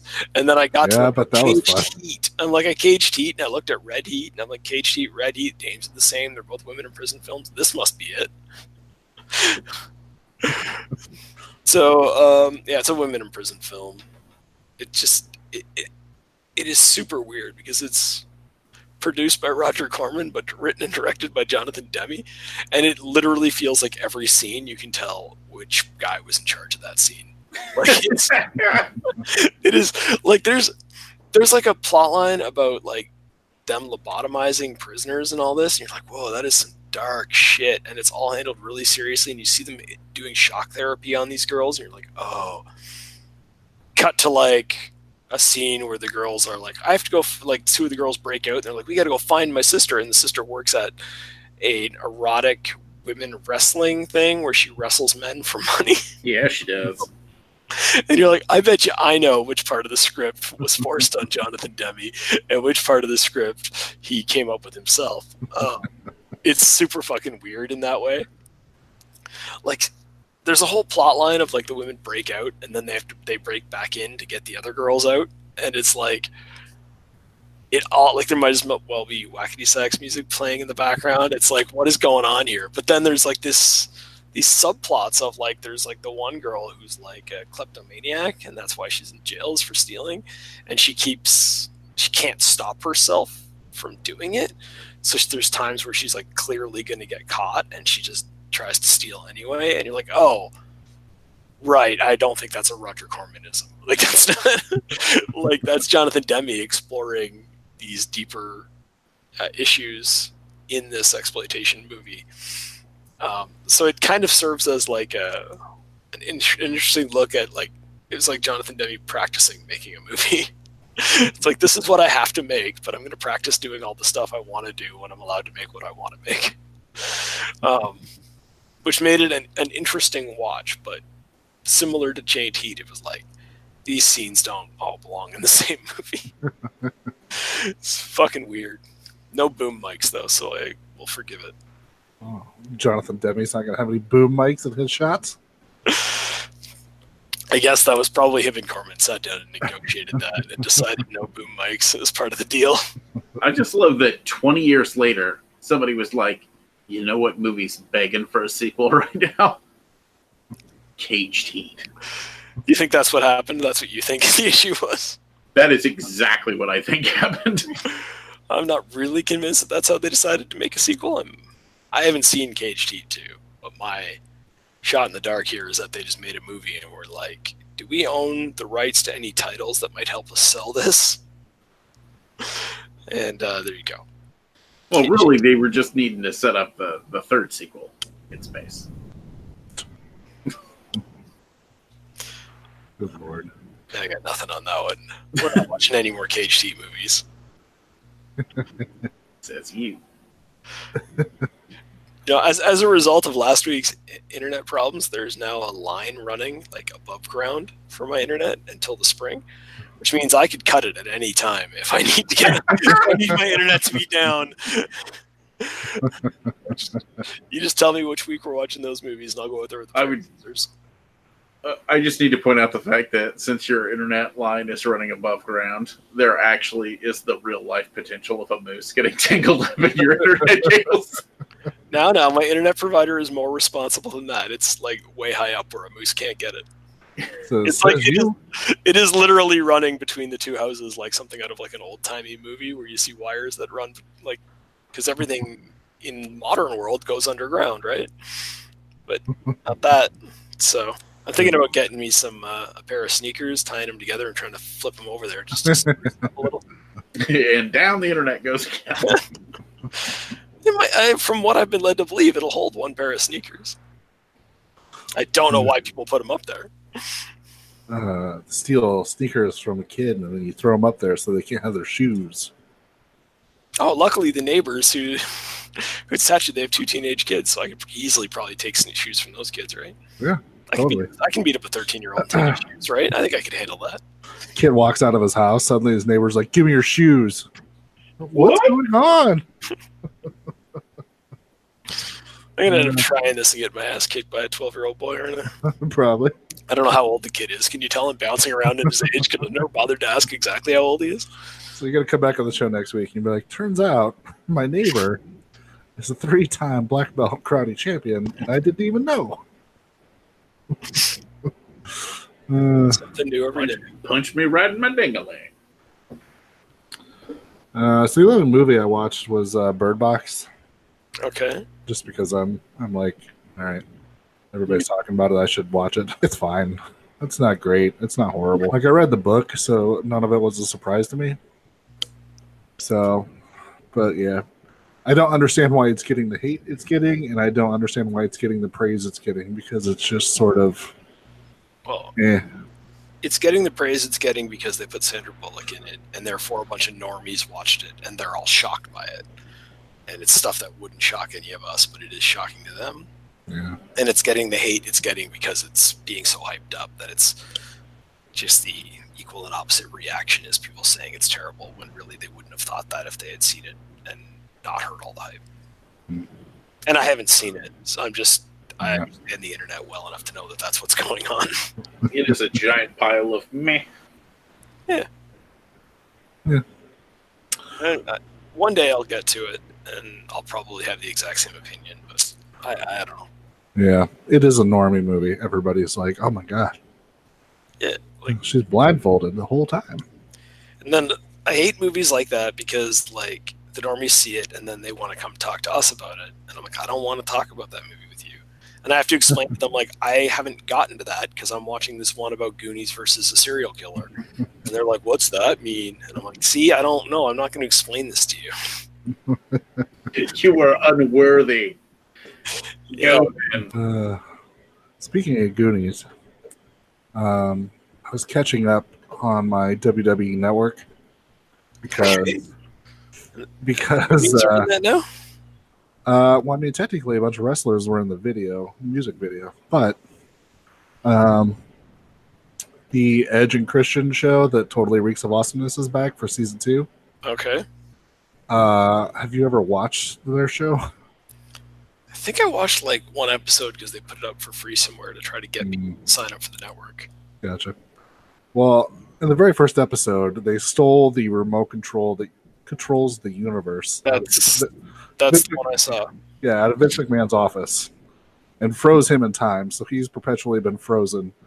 So the very first episode of this season, because he was frozen for the entire first season, is them doing a weekend at Bernie's with Vince McMahon.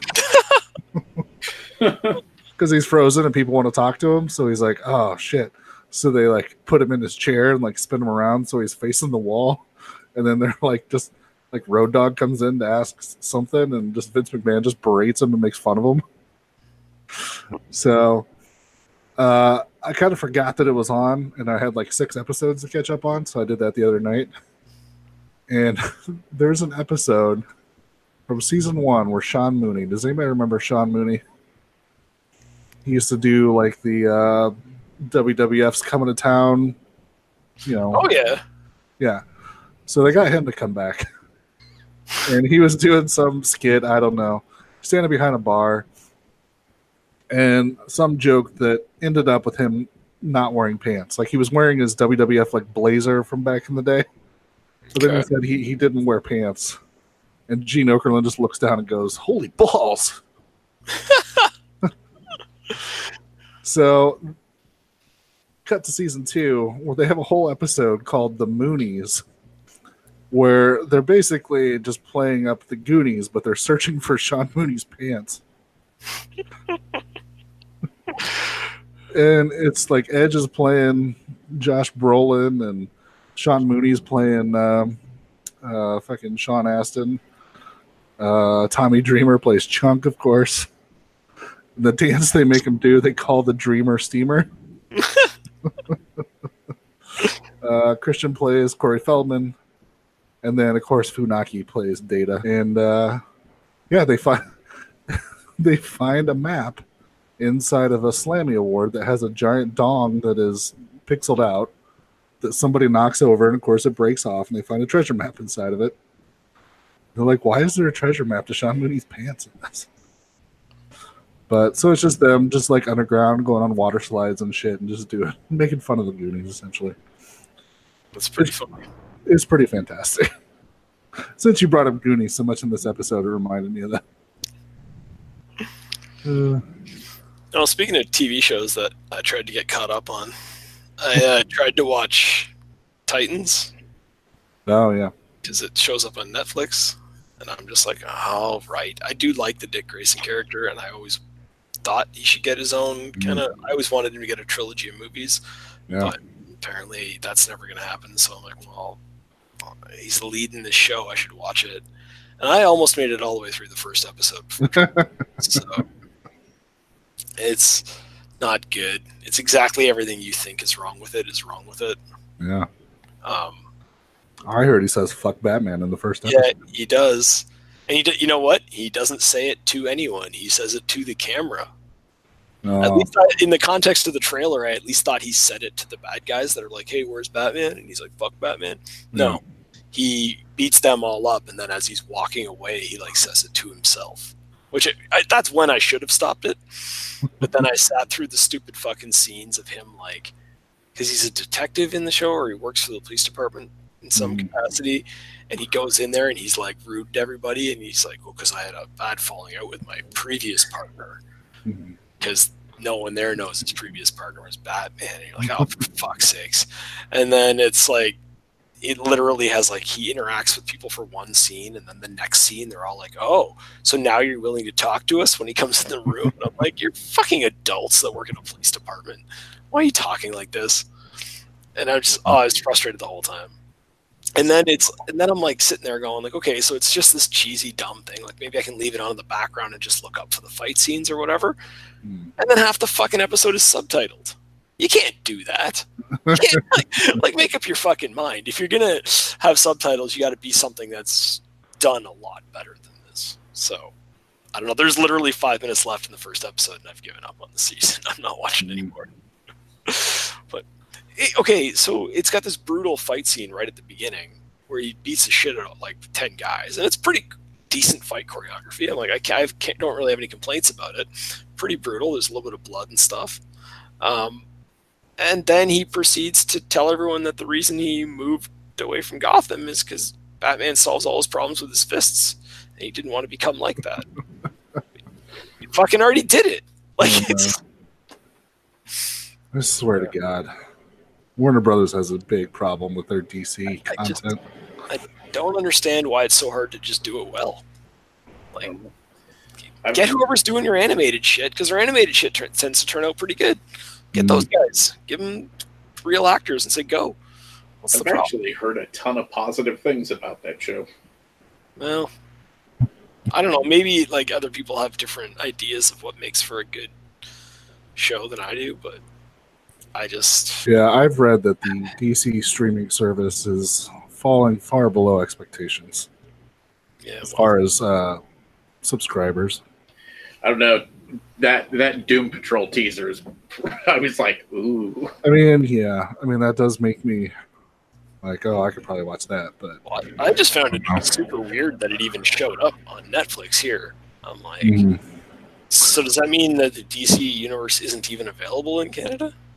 So I'm not boycotting it. I just don't have the option. I thought I was boycotting it. I'm like, that's not a good sign if a market the size of Canada is getting that stuff dumped onto Netflix rather than on your service. Like, you're making this content original. You own the worldwide rights to it, and you're not able to get it to the next country, one little border over. There's no wall there. You can just send it across. Especially when you're owned by Warner Brothers. Yeah, like you're owned by Warner Brothers. How hard can it be to like? I understand, like with Netflix and stuff, there's all sorts of rights problems. But if you're doing original content, that shouldn't be an issue. I don't get it. Who knows? The only thing I was sort of excited about, well, the Doom Patrol stuff does look interesting. Was they're doing a Swamp Thing sounds interesting. Is they're doing another season of Young Justice, which I actually really enjoyed on Cartoon Network. Okay. But it's not enough for me to shell out another subscription fee. Well, I mean, that's the thing is like they're making this stuff on the assumption that it's going to have a big enough market that everyone will pay just to see this. Mm-hmm. I just don't know. Yeah. Like, what do they think is going to happen when Disney starts up and it's like, now you have to choose between Marvel and DC, and the Marvel stuff has a Disney budget behind it, and it comes with Star Wars as well. What are you going to do? Like, it's like, it's not really a gauntlet you want to throw down. No, I don't know.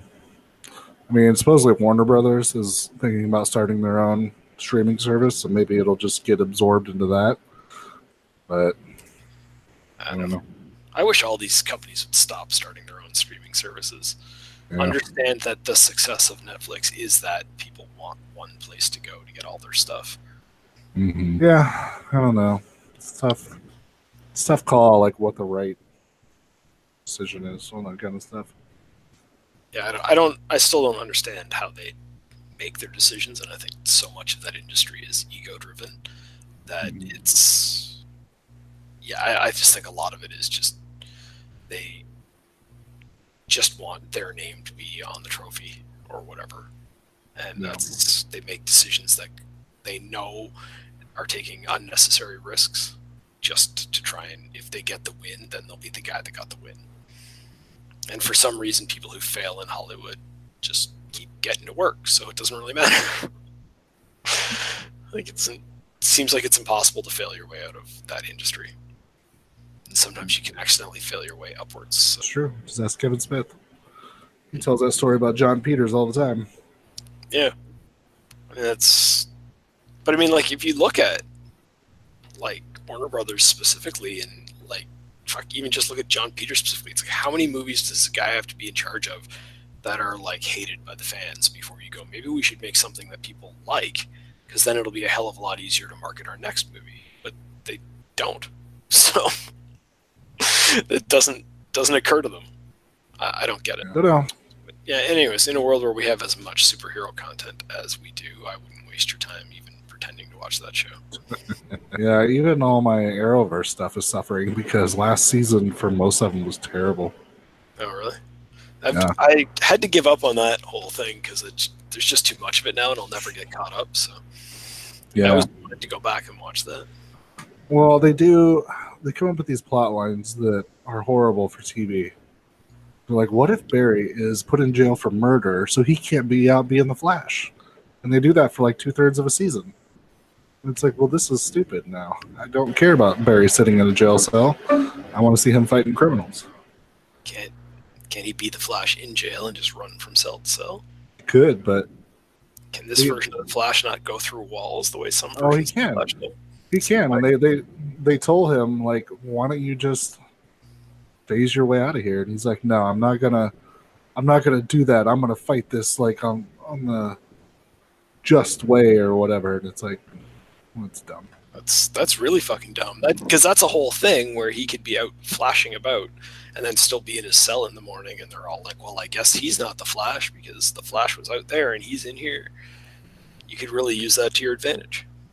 Yeah, and then Oliver Queen became the mayor of Star City. All right, I have a new reason why I'm not watching that universe anymore. And then, like, every third episode is supposedly being released to the media that he's actually the Green Arrow, and he has to come up with some way to say that he's not the Green Arrow, and then he even has to stop being the Green Arrow, and like Diggle takes over to be the Green Arrow to show that there's definitely no way that he is the Green Arrow, and it's like, this is stupid. So I stopped watching that too. I'm still recording the new season. I'm hoping maybe they came around or something, but yeah. I don't know. I know, I keep hearing good things about all those shows, but then there's a lot of, like, it's really good except for, like, a few of the episodes. You're like, yeah, I'm going to start watching. I'm going to get to one of those ones and just stop. That's how I see my life going. Legends was still pretty good because it was kind of kept itself separate from everybody. And then Constantine was pretty heavily involved in the last couple episodes. And now he's a regular cast member for this season. So that's been good. They didn't even participate in the crossover this year. So kind of just doing their own shit and let everybody else kind of do theirs. That's fair enough. Yeah. So, I don't know. We'll see. Maybe I'll start up with them again. Maybe I won't. Here's a brief glimpse of some of the truly fine pictures we've scheduled in the near future. All right, next week, we're going to do a couple Hammer films. First up, we're going to have Nightmare and then Paranoiac. I bought like one of those like 5 Hammer films, and these are both on them. So that's how easily it was put together for an episode. Yep. I have no idea what either one of these are, but I'll watch them. We'll see. I mean, British horror, we were kind of complaining about that with the Deadly Bees. So we'll see if it's any better on the Hammer side. Well, if it's Hammer, it's probably at least one of these movies must have Peter Cushing in it. Just a guess. I have no idea what we're getting into next week. I know I have to watch the movies. There's no point in learning what they're about now. It's going to be pre-Cushing Hammer. Let's see. No, I don't want Nightmare on Elm Street. No, I kind of wish we were watching Nightmare on Elm Street. So this, 1981. Mental patient embarks on a murder spree upon escaping from an institution. I feel like I'm going to enjoy that movie. No Peter Cushing. That's fine. And then Paranoiac. Ooh, Oliver Reed. Loosely based on Josephine Tey's Brat Farr. I don't know what that is. A man long believed dead returns to his family estate to claim his inheritance. That might not be bad. Oliver Reed, like I said. Yeah. Yeah, we'll see. Doesn't sound like the movies go together very well. No. They're both Hammer movies. That's about it. And they'll both probably be shit. We'll find out. I think they're both available for free. If I remember correctly, I looked these up and they might both be on YouTube. So I noticed that if you look Paranoiac up on IMDb, the very first movie that pops up in the recommendations is Nightmare. So I'm assuming that's how they got paired. It's possible. We have 1.5 more shows to go from that 5 Hammer films altogether. So I've got like 3 or 4 of those sets, so we'll be good. Hopefully it comes to a round number so our shows don't get screwed up. Oh, maybe this is it. Maybe I had the wrong Nightmare. Nightmare, 1964. Come on. She's a young student at a private school. Her nights are troubled by horrible dreams in which she sees her mother, who is in fact locked in an insane asylum, haunting her. It sounds like Nightmare and Nightmare go together because they both have insane asylums. Yeah. And they're both called the same thing. Yeah, no Peter Cushing in this one either. Damn. No one. Which one are we supposed to watch? Nightmare 1964. 64? Is that written down somewhere for me so that I'll know it later? Here, I'll send it to you right now. Here, I'm going to put the wrong date in the chat. Please remember to replace the speaker on the post when you leave the theater.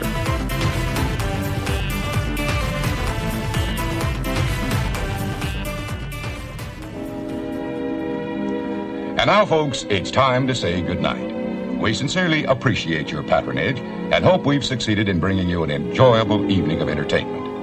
Please drive home carefully and come back again soon. Good night.